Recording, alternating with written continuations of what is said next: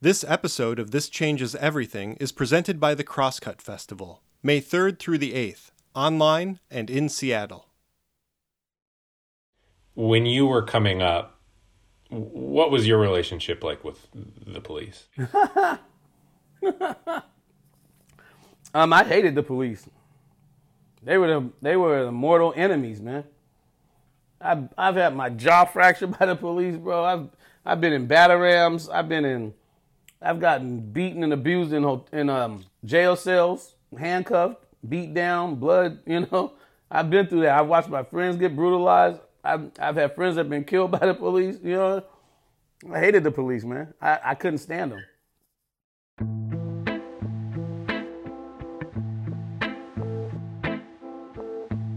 This is Dominique Davis. He sat down for a call with Crosscut staff reporter David Groman recently. I'm the CEO and founder of an organization called Community Passageways. We're a felony diversion program and a number of other things that we do under our banner. Community Passageways was actually only officially founded a few years ago. Started out dealing with the school-to-prison pipeline. But yeah, there are a whole range of things it does now. Having programs in a handful of schools in South King County, doing some culturally relevant curriculums there, family support, student support, building out Black student unions. Then we are doing peacemaking and healing circles, providing spaces for young people to be able to be open and be themselves. Fundamentally, the organization supports young people who need everything from mentors and counselors to housing and jobs and legal support. We also do diversion work only on the felony level. We usually work on a lot of high-end felonies. As these are often young people who might otherwise spend a ton of time in prison. Gun charges, drive-by shootings, just a lot of the stuff that most organizations don't deal with. We like to deal with. Our staff are mostly built from people that have been through the prison industrial complex one way or another, and we provide them a living wage, healthcare package, training, and let them go back into communities to heal the community that they came from. And Davis, you might say, created the organization he wished he'd had as a teenager. Davis grew up in Seattle, and he says he grew up fast. I had my mom in my life, and I had some uncles and aunts, but I just hit the streets really early and just had this attitude of wanting to be a grown man at a very early age. And so I was running the streets at a very early age. I started smoking weed and drinking and all that stuff before I was even double digits, before I was 10 or 11 years old, right? And so I kind of got put out and was put in these streets around 13 years old to kind of almost fend for myself in a way. I got my first apartment. I had an 18-year-old girlfriend, so I got my first apartment as soon as I was about 14, going on 15. Bought my first car at 14. Had my first baby at 16. I was paying rent and bills and taking care of myself at an early age, and I was hustling in the streets to do it. And so I spent my whole life in the streets. But I had a big vision and a big dream to go to play college football and go to the NFL, right? Davis says he missed out on that dream. It's complicated, but basically it boils down to this. No one showed him there was another way. If one adult sat me down and said, I'm going to provide a place for you to live, I'm going to provide some income for you, I'm going to provide food, clothes, whatever, and all you have to do is go to school, work out, play sports, and go to college. If I had one person sit me down and say that, I probably wouldn't be sitting here talking to you right now. So what made me do what I do is I said, I don't want to see anybody else lose their vision and their dream the way I lost mine. I want to support as many young people as I can to go after their dreams, right? And we'll provide those basic needs for them. And that, to Dominique Davis, is public safety. His work is preventative work. He's seen a lot of lives lost to gun violence, for example. And policing, as he knows it anyway, has never done much to change that. I lost so many friends to death, to murder, right? Back to back, funeral after funeral after funeral, going up through the 90s, 80s, late 80s, and the 90s and all that, all the gangs. It was just crazy, bro. We were at 3 funerals on one weekend sometimes, What he believes can actually reduce crime and improve public safety is surrounding people who need help, any kind of help, with as much of it as possible. Whatever it is, man. They call us, man. They call us and talk to us. We go meet with them. We pick them up. We'll go eat. We'll hang out. We'll go to their house. Whatever it is we got to do to make sure that they're going to be okay. It's unconditional, man. So diversion is not just court systems work. It's also humanity work, empathy work, and unconditional love work. And it has always been that, as long as Davis has been doing it. But the question now, all of a sudden, is can anyone do this kind of work fully enough so that it can actually begin to replace the police?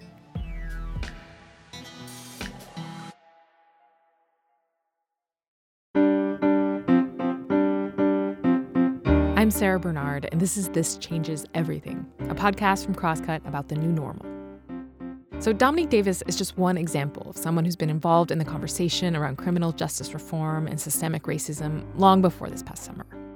Community Passageways is not an emergency crisis response, not exactly, but its aim on a fundamental level is, and has always been, to be an alternative to cops and courts. So David Kroman called up Dominique Davis, as well as Sean Good, who runs another felony diversion program for young people in the region called Choose 180. We wanted to get a better sense of what these guys are thinking right now that the city of Seattle is listening in a whole new and urgent way to the stuff they've been saying for years. Because for them, and a number of other advocates in Seattle, these visions of community safety without police are not that new, and they're not that radical. But they're not just about reallocating the many tasks that maybe police shouldn't be doing.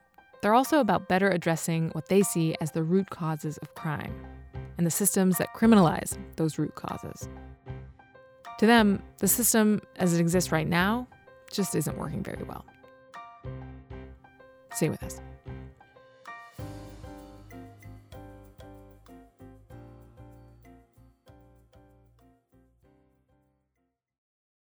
So, like David was talking about back in the first episode of this series, there are a number of ways to look at the phrase defund the police. And one approach is pretty literal. There are people who feel less safe around police, people who've witnessed or been the subject of police violence or misconduct, for instance, or who just haven't seen a clear benefit from the institution as it exists. There's the group of people who means take their money away, abolish the police, or at least cut them by 50%. And that in and of itself is a good thing, that police are harmful enough that by defunding the police, we are making the world a better place. Those beliefs are often informed by life experiences. And of course, not everyone who's had bad experiences with the police wants to totally abolish them. It's a spectrum, really. Sean Good is somewhere on that spectrum, not an abolitionist, but definitely wary of the police. My name is Sean Good. I steward an organization called Choose 180, where we're actively working to transform systems of injustice while supporting the young people who are impacted by those systems. Candidly, being a black man has informed my outlook. Have I had negative interactions? Certainly. I remember a time in South King County where I had recently gotten paid, so I had my paycheck in an envelope and with the cash on me, and I was crossing a street at a crosswalk and got pulled over by a police because I didn't wait for the hand to tell me to go. And he emptied out my pockets and questioned me about the cash that I had and kept me there for a long period of time unnecessarily, even though I wasn't in the commission of committing any type of crime. Or I remember as a child, right, like watching my father, who was causing harm to our family, get arrested and put in the back of a police car.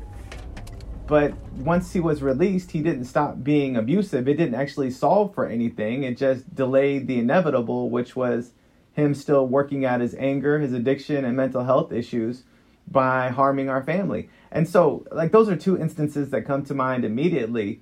But it's a larger narrative of shared experiences and generational trauma that informs the way that I respond when being engaged by a law enforcement officer. I don't have too many memories that I hold on to fondly and say that was a gold standard approach, and I left that circumstance or that situation feeling confident that my life wasn't at risk or that I wasn't going to experience any undue harm as a result of this engagement. Statistically speaking, in Seattle and across the country, you are more likely to have negative interactions with law enforcement, or, frankly, any kind of interaction with law enforcement, if you're a person of color. You're more likely to be impacted by incarceration if you're a person of color. And that likelihood goes up if you're Black or Native. About 40% of the population of the King County Jail at any given time is Black, for instance, although only roughly 7% of the population of King County is. Both Davis and Good work with hundreds of young people every year who are facing criminal charges. Most of those kids are Black or brown. We got people that have been sentenced at 15 and 16 years old for 35 and 40 years. And 85% of them are Black and brown folks. What does that tell you, man? Public safety ain't really public safety. Public safety is a prison industrial complex that has brought back Jim Crow and slavery, bro. The majority of young people that we support are referred to us from the prosecuting attorney's office. And young people don't make it to the prosecuting attorney's office unless their behavior is being criminalized first by law enforcement officers. And law enforcement officers overly police communities that are Black and brown, which contribute to the disproportionality we see through the prosecutor's office and throughout the courts. I'll try to make it a short story. Dominique Davis, for one, has had plenty of interactions with law enforcement himself, in part because he started supporting himself from a very young age and sold illegal drugs to do it. This part of his life is far behind him, but still, the stories he remembers aren't pretty. I was selling dope and everything, and we had a trap house, a trap apartment where we were selling drugs out of or whatnot, kind of selling drugs out of. That's kind of our home spot. And the police, he says, knew about it. They were watching the place. One night, Davis went out to buy some booze for the evening. I came back from the liquor store and handed the bag full of alcohol over the balcony, and then I went around to the door to go inside, and so I go inside. Now, police got us under surveillance. They figured I done went and picked up everything and made the drop, right? And I'm in the bathroom, using the bathroom. All of a sudden I hear, SPD or something, boom, boom, boom, and they batter me up, boom, knock the door off the hinges, come running in, whatever, and grab everybody. And what Davis describes at this point is a disturbingly violent interaction, and one that we've not been able to verify. So I'll just have to leave you with this. Davis claims he was released from jail later that night, bruised and bloodied. But I mean, I just give you that. That's just an example. That's just how the police operate, you know. I don't know, you know, I haven't had no run-ins with the police in a very long time, but back then, they operated real crooked, real shady. I mean, it was just crazy, man. I can tell you a bunch of stories, man, a bunch of them. I'm just telling you that story because it's more mild than the ones I could tell you.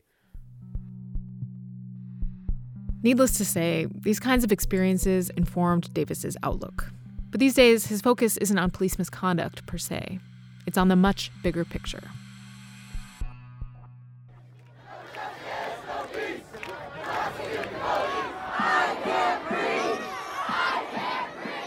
Black folks been trying to protest and rally and get mad for years. The only difference with this movement was white folks, Asian folks, and every other ethnicity joined the movement.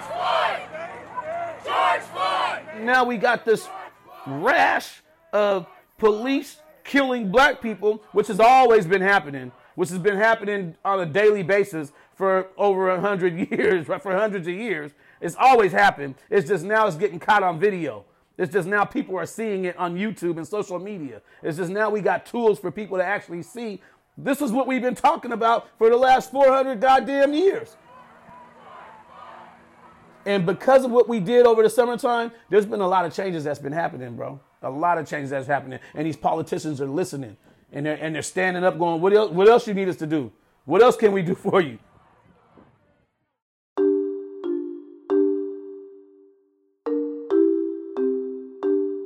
Of course, in Seattle, that's what it looks like anyway. The city council is listening. Seattle officially slices the police budget. The mayor is listening. We've now got cuts to the SPD budget in 2021 that haven't been seen in decades, maybe ever. SPD will have to make do with much less. And you've got money on the table to spend on research and investment in community-based alternatives, as well as a participatory budgeting process where Seattle residents get to weigh in on how some money is spent. The mayor pledged early on in the protest that she was going to put $100 million towards community investments, whatever those might end up being.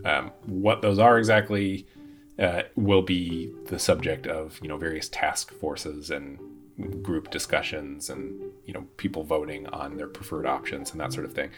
The city council kind of changed that a little bit. They split it up into a few different pots and are taking a few different approaches to how they want to invest that money. So it's a little complex, but overall, you could say the protests made an immediate impact. And despite the desire to see SPD's budget cut a lot further, Davis and Good are quick to emphasize the investment side of this defund debate. Defunding the police is something that people don't understand what it means.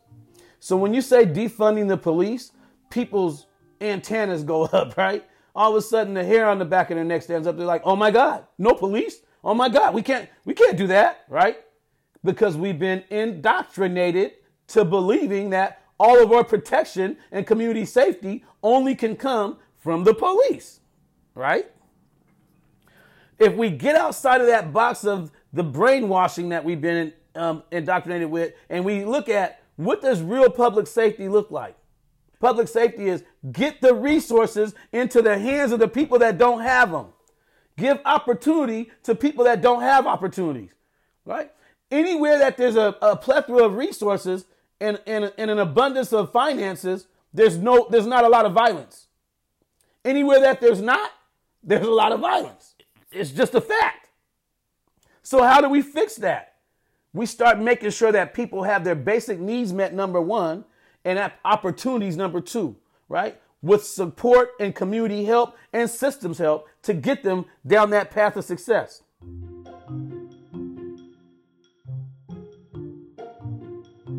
What do you think of when you hear the phrase defund the police? What do I think of? I think of opportunity. I think of possibility. I think of creativity. I think of public safety. Those are all things that come to mind when I hear defund police. This isn't about police as much as it's about resources. And there's a limited amount of dollars that can go towards creating safe communities. And since those dollars are limited, we should use those in a way that get us to a safe community the quickest and the surest way possible. And policing historically hasn't done that. In fact, as we look at recidivism rates and the frequency of folks who are arrested, detained, released, arrested, detained, released, then it would prove to the fact that policing really isn't solving for this, but merely sweeping it aside until the leaves fall again and they need to get swept up again. This is not a solution-based model of public safety. Defund the police is way deeper to me than just defunding the police. It's a whole big political, social, and economical purpose behind it, man. They just need to start there because we need to understand that policing black and brown communities is not working for us. At this point, Davis makes a big gesture toward his Zoom background. It's a group photo of a bunch of Community Passageways participants. One of the kids in this picture, right now, his dad's in prison since he was 2 years old. The kid's 21 years old, I think. Dad's in prison since he was 2. His mom is his co-defendant in federal charges that he's facing. He don't have no real family. He calls us his family. Community Passageways his family, right? This same kid that we've been working with for about a year, I got him a job doing case management for another organization. The kid has a caseload of about 20 people. He's helping people with housing, jobs, helping them with mental health stuff, getting them plugged into different services. This kid is out serving the community. He's been doing it for months now, making good money. Went out and bought a nice little car, got his apartment, just had a baby, getting ready to marry his girlfriend, his baby's mama, all this kind of stuff. And he started working on his finances and his credit because this is what we talk about with him. And he just got pre-approved to buy his first home. At the same time, I'm working with the federal courts trying to get his charge diverted out so he doesn't go to prison. It looks good to keep him in the community because he's doing awesome. That's public safety. Public safety ain't putting him in handcuffs and locking him in prison. That shit hasn't worked, bro.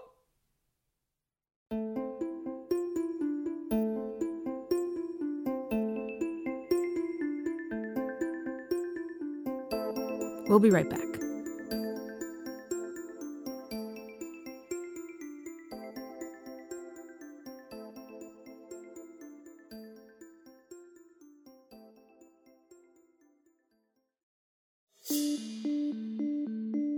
This last year has changed the way we talk about race, policing, public health, politics, the climate, the arts, and the economy. And in many ways, it's changed how we talk to one another. But it hasn't stopped the conversation. This spring, the Crosscut Festival will keep that conversation going, with a week of events where journalists, politicians, artists, and newsmakers will talk about our uncertain present and our possible future. We'll explore the issues that are shaping our country and our world. This year's guests include PBS NewsHour anchor Judy Woodruff, travel expert Rick Steves, Congresswoman Pramila Jayapal, former Secretary of Labor Robert Reich, and many more who will be announced on March 8th. Join us at the Crosscut Festival, May 3rd through the 8th. For more information and to purchase tickets, go to crosscut.com/festival. Okay, back to the show.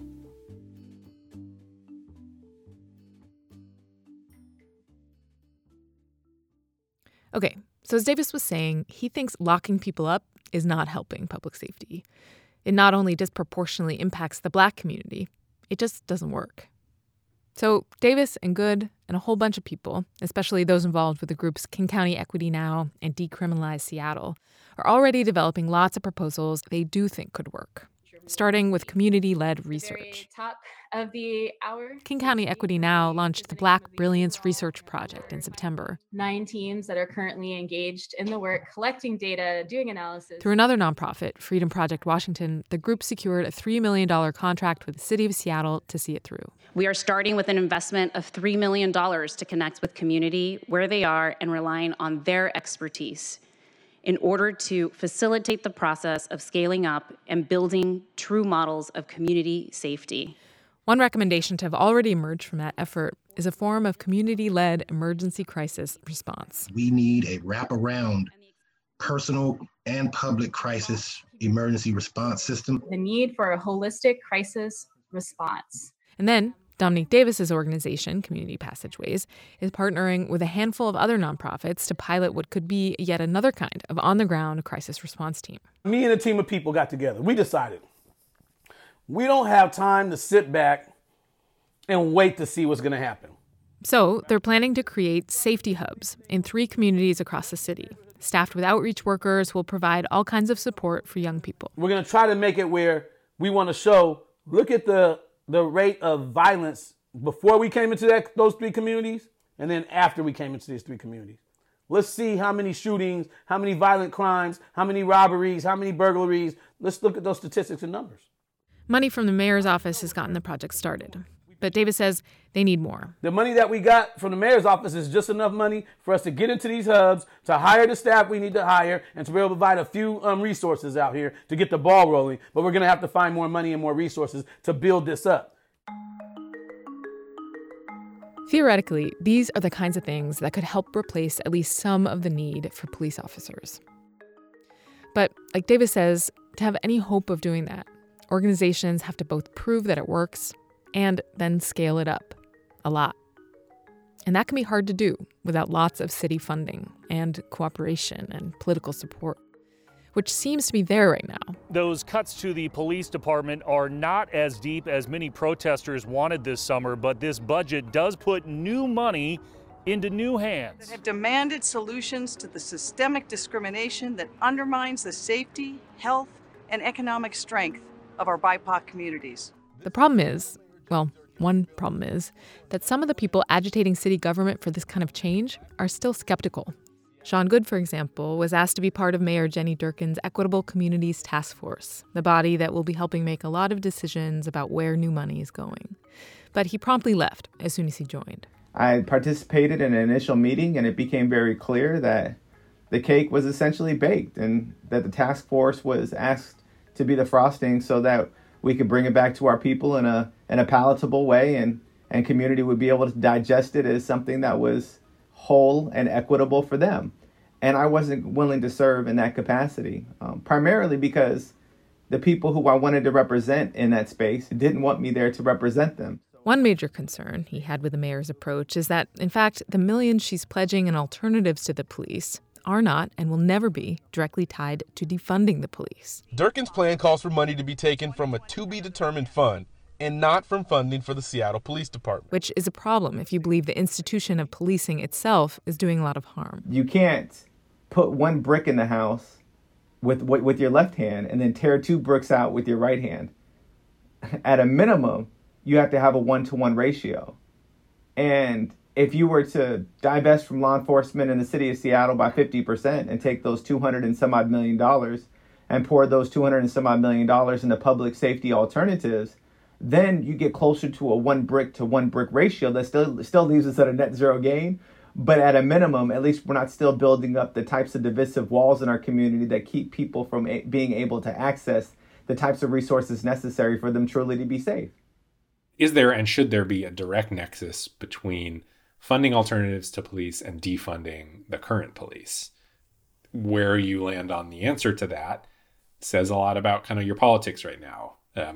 Jenny Durkin's basic approach is no, there shouldn't be a direct nexus between those two. And yeah, I think that's a lot of the reason why Sean and others didn't support her approach and her task force, is because that nexus was basically off the table. You know, I think a lot of the activists imagine creating a new system whole cloth that is sort of runs parallel to the system that they have totally lost trust in. We start looking at community providing safety for the community. We want to get where the police don't need to be involved, where we're able to manage our own community and our own people and our own system. I want to develop our own system of safety. And yet we're in this sort of awkward situation where in order to build that up, they need the support of the system that currently exists.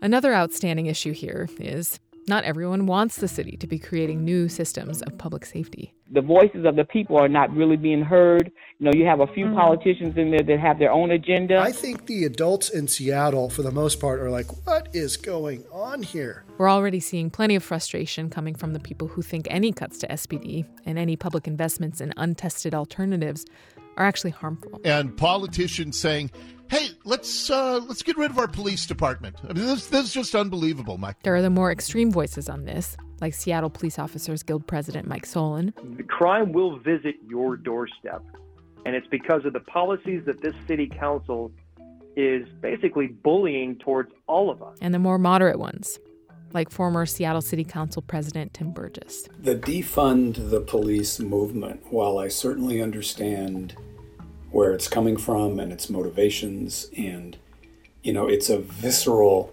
cry for justice, I totally support that. But you don't do that in a way that causes harm. And I think Seattle city government is skating on the edge. David talked with Tim Burgess for a while about all this stuff recently, too. We'll hear more from him in the next episode. Anyway, one of the things that comes up a lot in these debates, the ones about whether the city council is doing the right thing at all. And there's going to be a significant issue about staffing the SPD. They already don't have enough staff members. Is crime statistics. Long term is we expect to see crime go up. Certain crimes seem to be on the rise in Seattle. Homicides are up this year. Way up. The flashing lights marked the 49th murder for Seattle this year.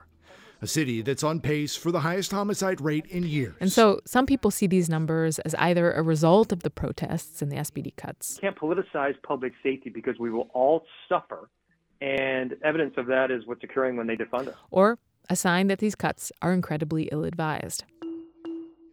But numbers, especially crime numbers, in a year of overlapping crises, not least a massive global pandemic that shut down the economy and put millions out of work, numbers, you could argue, don't really paint the whole picture.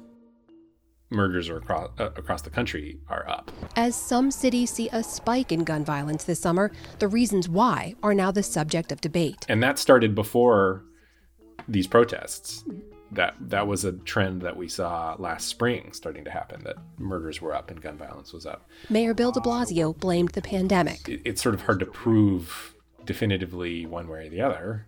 Which is what makes these debates so difficult. I mean, maybe the protests and some of the Seattle City Council's decisions have had an effect. There's also evidence to suggest that some of these changes were already underway. in part because of this pandemic. You know, from a broad level, that's what's so difficult about sort of trying to imagine a new reality for public safety and policing is it's gonna hit a really visceral backlash, and there are going to be some scary statistics out there, such as murders are up, and that's, you know, it's sort of a narrative war. To see crime rise. With violent crime. Seems to be happening more so now that we're at the height of this pandemic. You're just going to have these levels of criminals who they know they're not going to get investigated. Dramatic, impactful change, even if it makes us uncomfortable. Dominic Davis sees this kind of data differently. Defund the police. Oh my God, we're not going to have no police. People are going to be killing everybody. There's going to be crime. People are already killing everybody. What does community safety look like? Community safety can no longer look like the way that we perceive it to be, because the shootings have rising up the charts, right? Violent crimes are shooting up the chart all over the nation. People are getting shot every day, all day. And there's police still out here everywhere.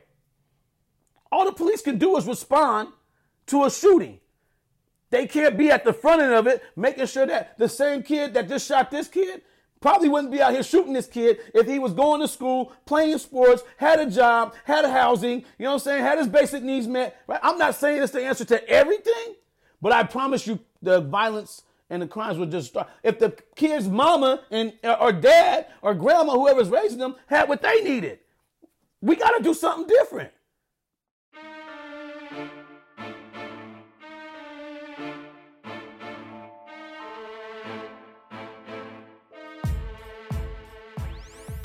You'll notice the core message here over and over. People getting what they need, that's public safety. This is what Dominic Davis is saying. It's what Sean Good is saying. It's what a lot of the defund activists are saying. And it sounds a whole lot like what Seattle city leaders are saying now, too. I personally believe that public safety comes first by people having what they need. And that means access to affordable housing. It means that they have economic justice so that they truly can get the same opportunities as other people in Seattle. It means good health care and child care. But here's the rub. It might feel pretty obvious by now, but it bears repeating. That stating this kind of thing as a goal and making it actually happen are two very, very different things. They are not proceeding, in my personal opinion, with the kind of rigorous analysis and care that these areas demand. Some of those statements are more like, I support the goal of working toward a reality in which 50% of the police department is no longer necessary. There's going to be an enormous pressure for that money to be spent in a way that not only shows promise, but that people feel on the ground. That's next time on This Changes Everything.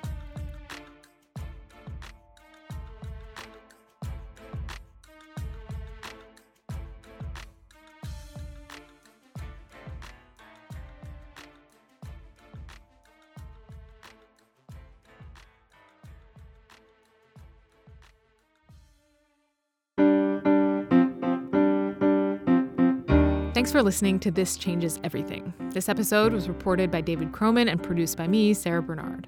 The story editor was Donna Blankenship, and the executive producer was Mark Baumgarten. Our cover art is by Greg Cohen. You can subscribe to This Changes Everything on Apple Podcasts, Spotify, Stitcher, or wherever you listen. And if you like the show, please rate and review us. It really helps other people find us. For more on This Changes Everything and other Crosscut podcasts, go to crosscut.com/podcasts. For the latest political, environmental, and culture news from the Pacific Northwest, visit crosscut.com. This Changes Everything is a product of Cascade Public Media. I'm Sarah Bernard. You can listen to all of the episodes in this series right now at crosscut.com or wherever you get your podcasts.